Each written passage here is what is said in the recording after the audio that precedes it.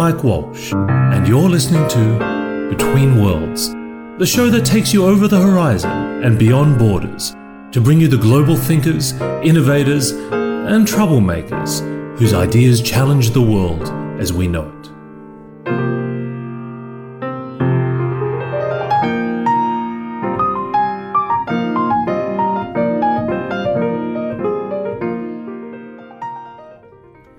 I'm hanging out in New York today with Adam Alter, who's the Associate Professor of Marketing at NYU Stern School of Business.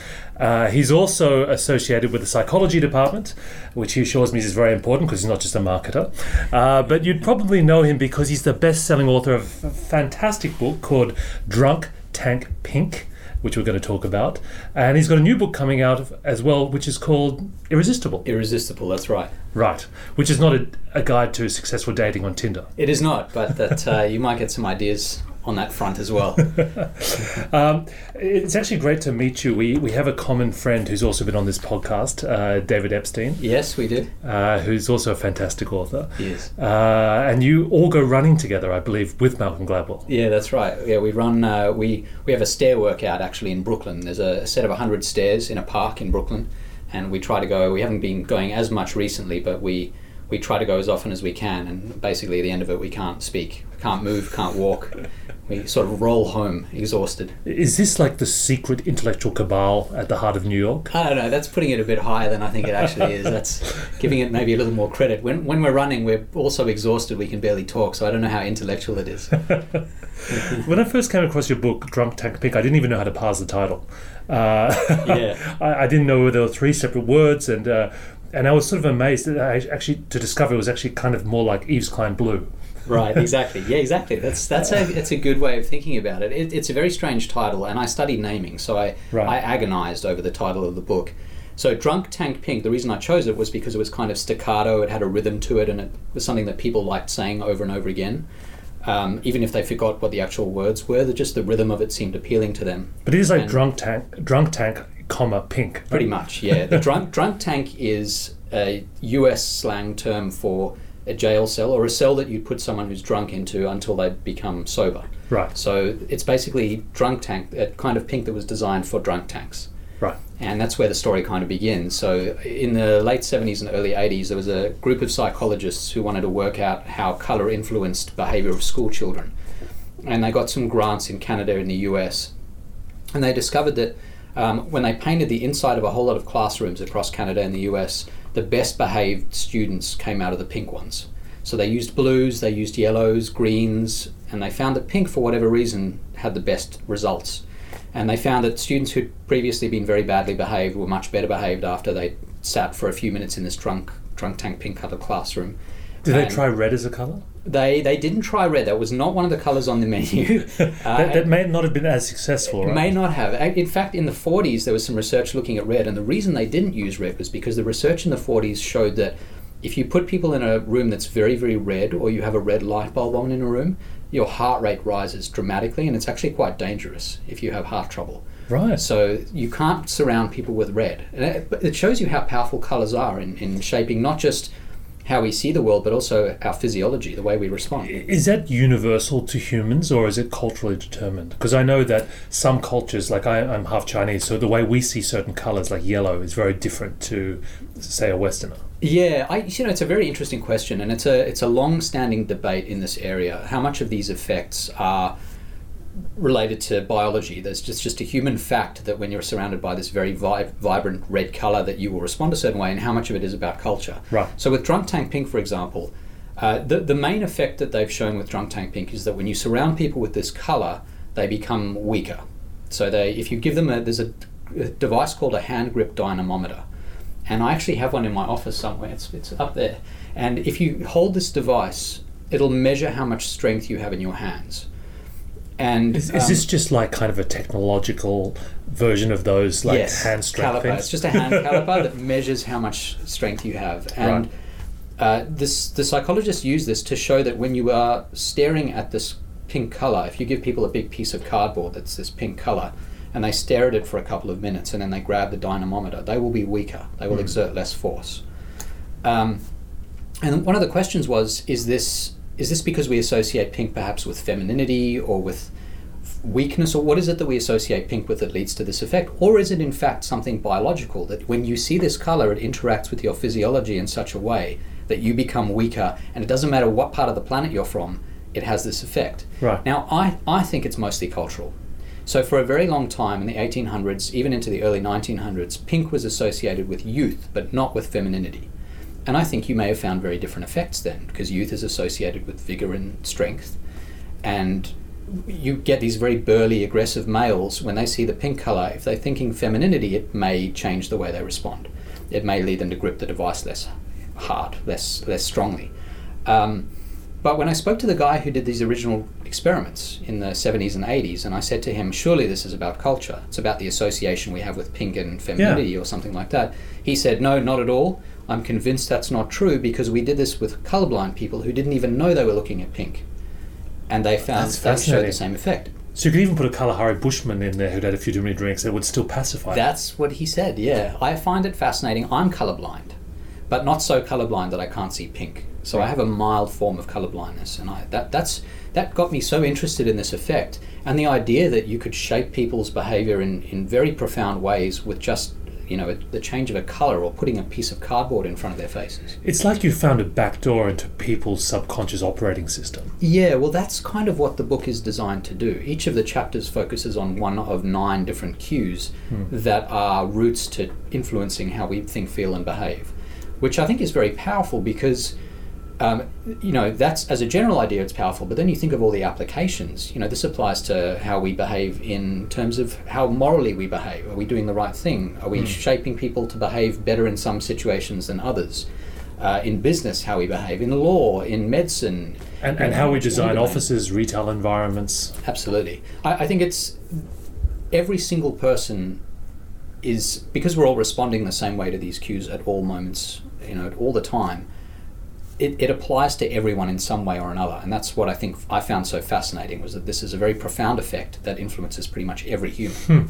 So what are some of the other effects or ways of programming or forcing people to respond in certain ways? Yeah, well, a very big one, as I said, I was very curious about naming, and I've studied naming quite a lot. And the first chapter is on names. And there are a lot of effects that names have on how we interact with the world. The naming of cats is not one of your everyday holiday games. Yeah, that's right. That's right. So I'm really interested in what features of names shape how we think. One of the interesting ones for me was it's based on an experiment that was run in the 1930s, that if you put 2 shapes up in front of a person's face, just made up shapes, one of them is kind of curly like a cloud, and the other one is jagged more like a star, and you say one of these is called a maluma and one of these is called a Teketi, and you say which is which. Now, I do this all the time in front of big audiences, and almost every hand, maybe 2 hands will go up saying that the maluma is the jagged shape, but every other hand will say, no, of course a maluma is a cloud. It's a soft... Yeah, that would have been my thought. Yeah, and it's a very compelling idea, yet this is a nonsense word paired with a nonsense shape. But the way we think about words and how that maps onto the visual world is so powerful that we often all agree about what a word looks like, even if it's a made-up word. And that's a powerful idea, because when you're naming companies, when you're naming people, you may want to create the sense that this is this kind of person or this kind of company. It wouldn't make sense to call a pharmaceutical company Maluma, because what you're going for there is something much more like Teketi. And if you look at pharmaceutical naming and pharma naming of drugs, for example, they know exactly what they're doing. There's a lot of science behind the naming of the drug to give it the sense that it performs a particular operation. Although arguably when a certain tobacco company renamed itself to Altria, they were kind of choosing a Maluma kind of word, right? They were. Well, and they probably knew what they were doing there as well. If you were a tobacco company, you want to soften yourself a little bit in the eyes of the rest of the world. Right. So that's one example. Another really interesting thing about names for me is this really interesting result that came out of hurricanes. And when hurricanes come through, they get names. This is just the way the Weather Service deals with hurricanes. So, 2005 was a very damaging season in the US in the Atlantic Basin. We had hurricanes like Katrina and Rita and Wilma. And the names were basically chosen from an alphabetical list. And as each storm comes through, we just sample from A, then B, then C. And each year there's a different list, and we pick a different name. And that makes sense. It's just so that it's easy to identify the storms.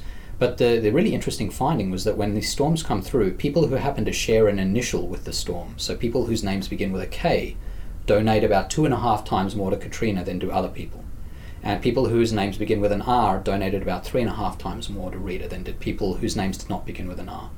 And the reason is, if you ask people to look at the Roman letters, so from A to Z, Z or Z, depending on where you are, and you say which 3 are your favorites, and you do this in a big room, almost everyone will pick the first letter of their first name, middle name, or last name, or all 3. And it's because we really like things that remind us of ourselves. Mentalists have exploited this hack. They absolutely have, all the time.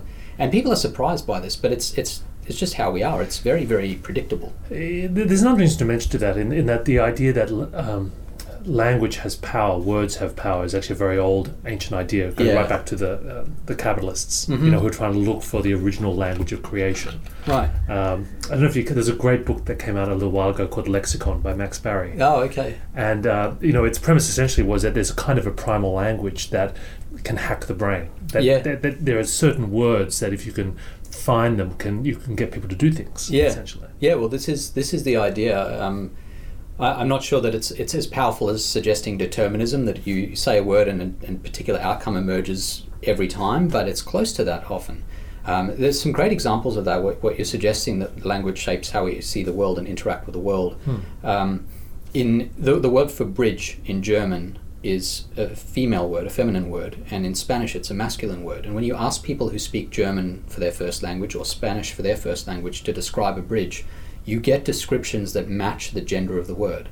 So in German, where it's a feminine word, people say things like, this bridge is elegant, it's skinny. They use words that sound more feminine. When you ask people who speak Spanish, they say things like sturdy, tough, things that are more associated with masculinity. It really surprises me, because I always assumed that German culture, which was sort of very pragmatic, would see something like infrastructure as a masculine. Yeah, maybe they would, generally speaking, and yet because bridge has this femininity associated with the word, you get the opposite effect there. So do you think it's true that, there are some thoughts you can only have in a certain language? Like, people say that French is a much better language to talk about philosophy. Yeah. And English is much better for technical subjects. And that sort of has shaped the development of culture in those countries. It's a very long-standing debate. And the very strongest form of that goes back to the old idea that if you look at Inuit people, they have many more words for snow, and therefore they perceive snow with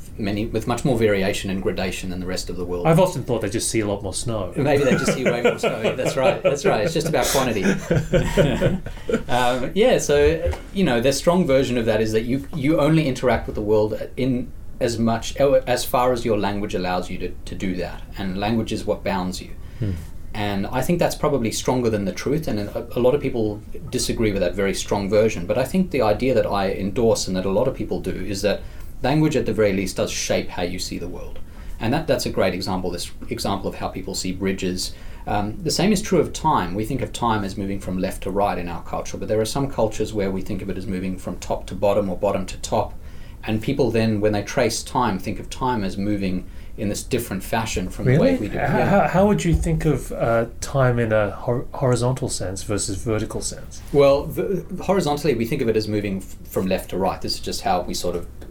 Like a timeline. Like a timeline. You always draw a timeline, at least in our culture, starting from the left and ending on the right. And there are some cultures where they don't do that. And so they think of time as a sort of vertical motion. And that can have other effects as well. That then feeds into other perceptions of how the world is changing across time. We think of time as moving to the right, which is not materially different from moving to the left. Actually, one example that's almost, I think the Incans used to, had a language based on knots, and they measured time actually in strings. So it's almost like an example. That's another vertical one, like of a vertical perception of time.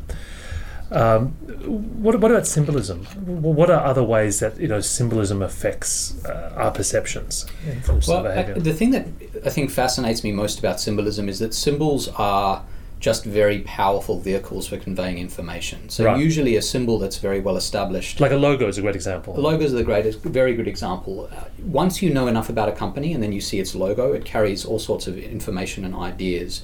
So for example, when researchers have looked at how people respond when they see the Apple versus the IBM logo, When they see the Apple logo, there's some evidence that they behave a bit more creatively than when they see the IBM logo. And that's because we think of Apple as being perhaps a more creative company.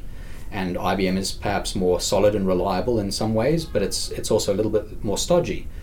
And so there's this evidence that with Apple, people respond in a way that's consistent with seeing this image because it conveys certain ideas. And those ideas are all embodied in that symbol because we think of that symbol as representing the company. But is a logo an empty vessel waited to be filled with marketing connotation? Or is it closer to, your colleague's theory of pink, which is it's just sort of hardwired straight into the brain and has an immediate response? No, I would say that it's almost entirely cultural, or it's almost entirely shaped by association. So right.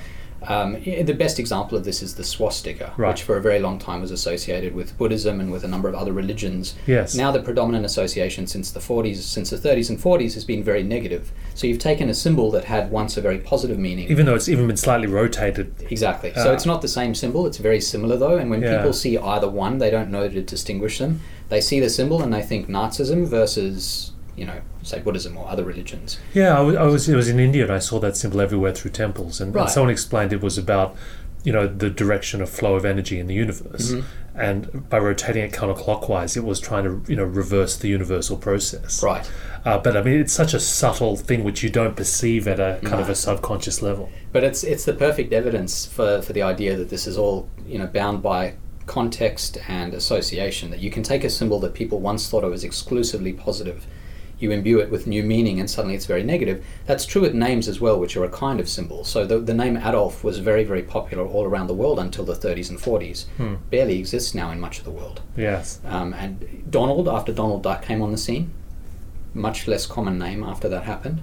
When Beverly Hills 90210 came on the scene in France, names from that show skyrocketed. They became very popular. God knows what the impact of Donald Trump's going to have on the naming of children. There you go. Yeah, we're going to have a renewed effect of Donald. I don't want to comment too much on which direction that's going to go. Let's not. Yeah.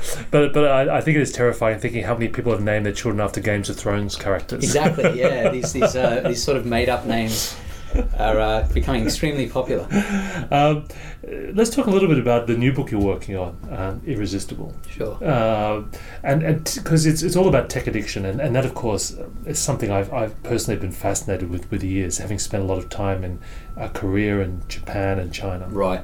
I think some ways they were countries that were the first to go digital, so they were the first to experience the unpleasant byproducts of the digital lifestyle. Yeah, that's interesting. I think that's a really interesting way of looking at it.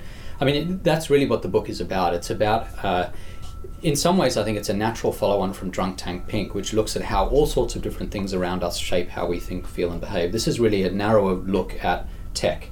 How has tech shaped us? And the answer is, it's basically changed the nature of addiction in our world. What is addiction? I mean, I always had this vision of an addict as someone who stands up in a meeting and announces their name and then explains all the terrible things they've done for the last 10 years. Yeah, I mean, if you ask people what describe the sort of canonical typical addict, that's exactly what they say. They say things like someone at an AA meeting, or someone who's sort of struggling to lead their lives and to be healthy and happy and all sorts of other things. Someone who can't stop doing something that's harmful for them. You don't expect them to say, hi, I'm Mike Walsh and I play Angry Birds for 10 minutes every day. Exactly. You don't expect that. But that's actually what modern addiction really is. And it's been that way for the last maybe 2 decades or so, and escalating all the time.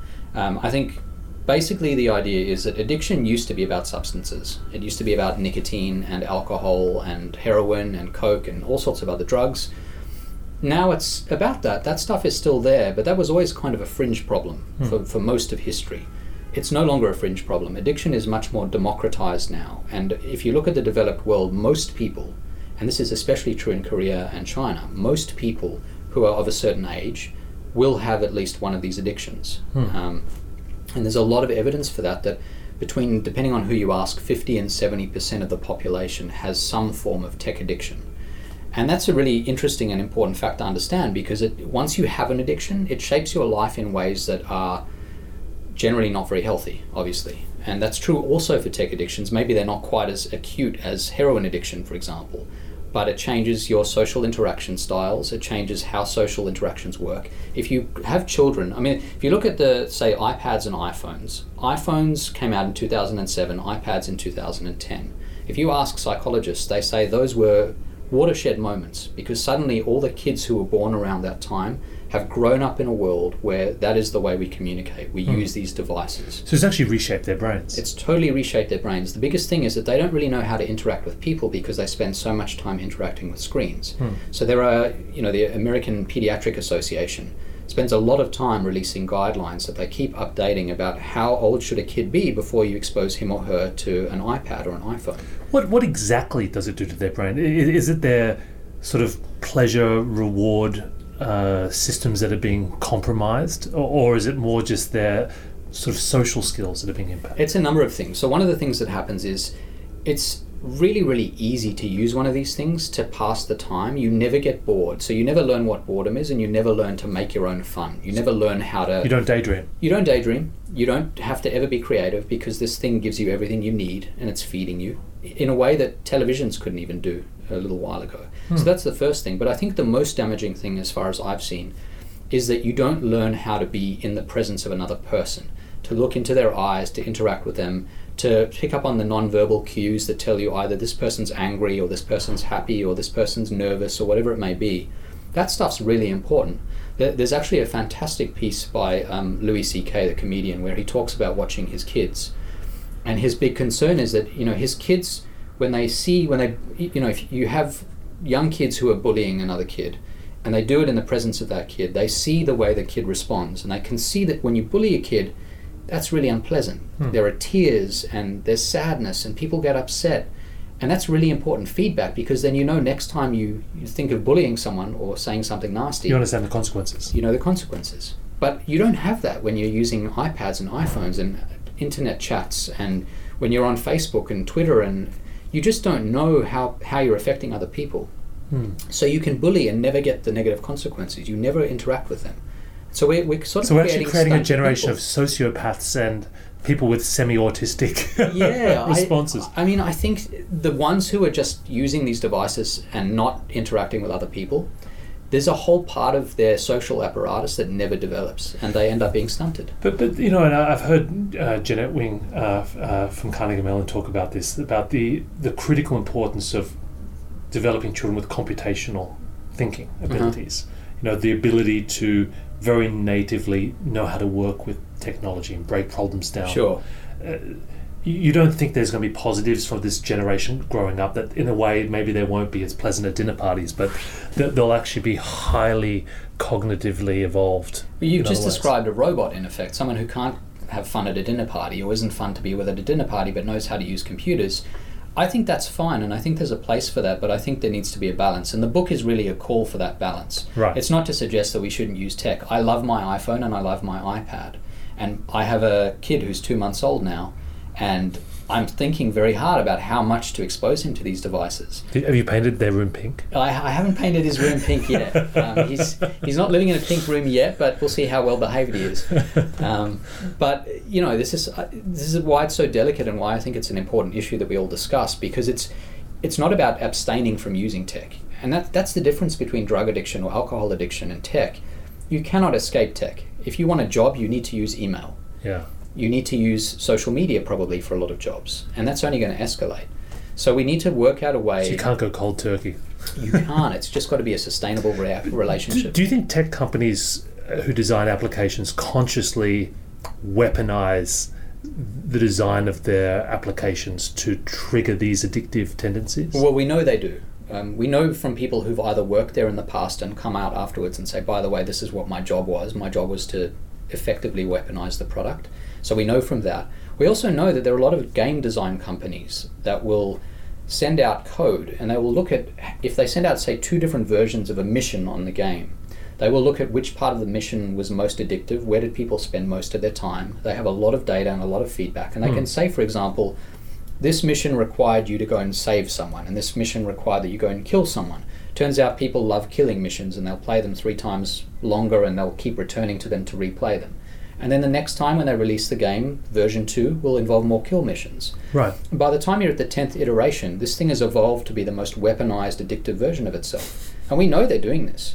Right. So I think in commerce, very broadly, if you're sophisticated enough, and these corporations tend to be, you are doing this all the time. And it makes sense to do it. If you don't think of it as addiction, but you think of it as trying to make the best possible product, this is what you end up getting, is a product that you can't put down. Is it all this? Do they all target the same sort of reward architecture in the brain? Most of these addictions. Yeah, I mean, this is one of the things that I focus on in the book is what are the things that make an experience so addictive? Yeah.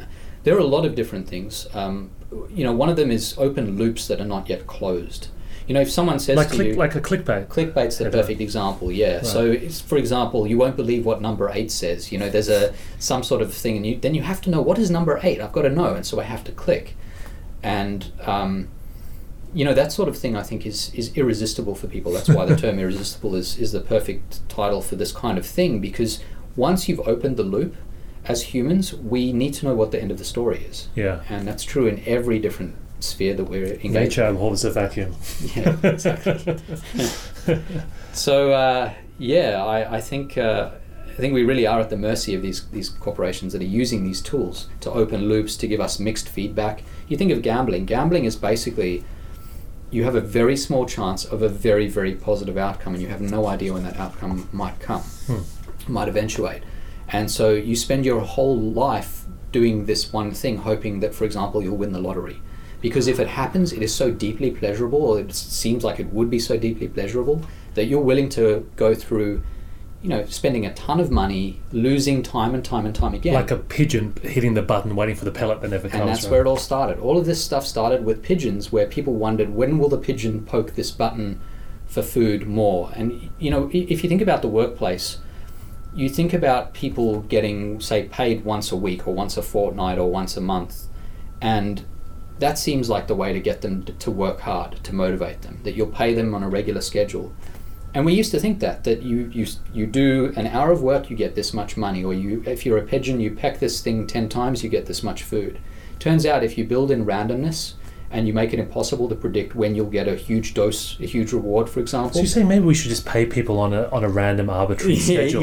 Yeah. Well, if you want to get them to do things, that's what you do. You pay them on a random arbitrary schedule. If you want to have a working society, you can't do that. But it just depends where you're... This is an interesting area, because there's certainly some companies like Google and other tech companies who are clearly using psychologists to design their workspaces. Yeah, absolutely. And the way they nudge people with the design of their canteens, like... Yeah, and we are always, as psychologists, my PhD is in psychology, and we are always asked questions like that by companies, big companies, some of the biggest companies. How should we design this thing or that thing or this product? How do we make it maximally irresistible? And we were also going to need psychologists to help us get over these addictions. Right. We were talking earlier about some of the extreme versions in China. Can you talk a little bit about that? Yeah, right. We were talking about this, that... no one really knows yet. This is a new problem, it's probably a decade or two old. No one really knows how to treat it, and there are a lot of different approaches. In the US, we have various approaches. The Psychiatric Association is trying to introduce into their manual more and more of these addictions so that they'll be treated like psychiatric issues.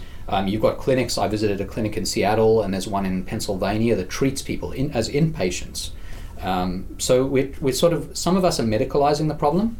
And then in China, they have boot camps. So they have ex-generals and ex-military men who run these camps basically like a military boot camp. And parents will take their kids, usually boys, but sometimes girls, and they'll go to these camps and they'll be left there for 3 months to be detoxed. And it's incredibly harsh, the treatment. They're using electric shock therapy, I heard. They use electroshock therapy. They use talk therapy, which is obviously the more sort of gentle end of the spectrum. But these kids, they're kind of broken. If it's a general giving the talk, I think I'll take the electric shock therapy. Yeah, right, exactly. There are some videos of this. There's some really interesting documentaries. Some documentary makers have gone over there and been given access. And you researched a guy who actually was addicted to World of Warcraft, right? Yeah. So World of Warcraft is it's a massively multiplayer online role-playing game. And it's very, very compelling, so much so that I spoke to a couple of game designers who said to me, we refuse to ever play that even for 1 minute, because just as with a drug like heroin, if we play it, we don't know where we're going to go, and we don't know that we can afford the time that we'll end up having to spend. So this guy that I spoke to, incredibly high-functioning guy, he got straight A's at school, went to a top university, And in university, he was a little bit lonely, and he decided to start playing this game. And he ended up becoming a part of a guild. So the way these things work is you go on quests, and you have friends all around the world who form a guild with you, and you have your avatar, and you go out on the quest, and you try to do whatever it is. Maybe it's to save something, or kill something, or retrieve something, whatever it may be. And he found the social aspect of the game completely addictive, because he had friends. You know, these were virtual friends, but they were, as far as he was concerned, his best friends all around the world. He stopped sleeping. He was a football player. He stopped playing football. All he did was he'd spend day after day after day in his room playing this game. And the thing is, if you're playing with people all around the world, someone's always going to be awake somewhere because of the time zone. So he was awake all the time, sleeping only a couple of hours a day. At one point, he sat for 45 days straight in his room and played this game. And he paid the doorman downstairs to bring up food for him. And so he did not move. And he put on a huge amount of weight. He lost a lot of hair. He became very pale and very sickly. He looked like an orc, basically. He basically looked like an orc, yeah. He did not look good. And this was a guy who was in perfect shape. He was a football player. He was very, very in shape. He ended up having to get treatment a couple of times because he kept falling off the wagon. But he went through treatment at this clinic in Seattle. He's now extremely successful, but he went through a very, very rough time. And he told me a lot about this game and about how, for him, this was just as addictive as any substance is for any addict. So we are all really high-functioning tech addicts. Pretty much. In some way or another. A lot of us are, absolutely. And this is another difference between tech addiction and substance addiction. You can hide tech addiction. It's sort of sanctioned in society.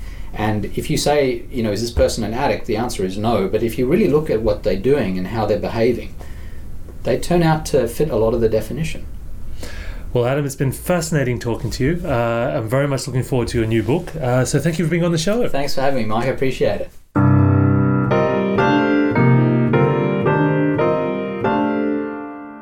You've been listening to Between Worlds. For more episodes and information on how to subscribe to our podcast, please visit www.mike-walsh.com/betweenworlds.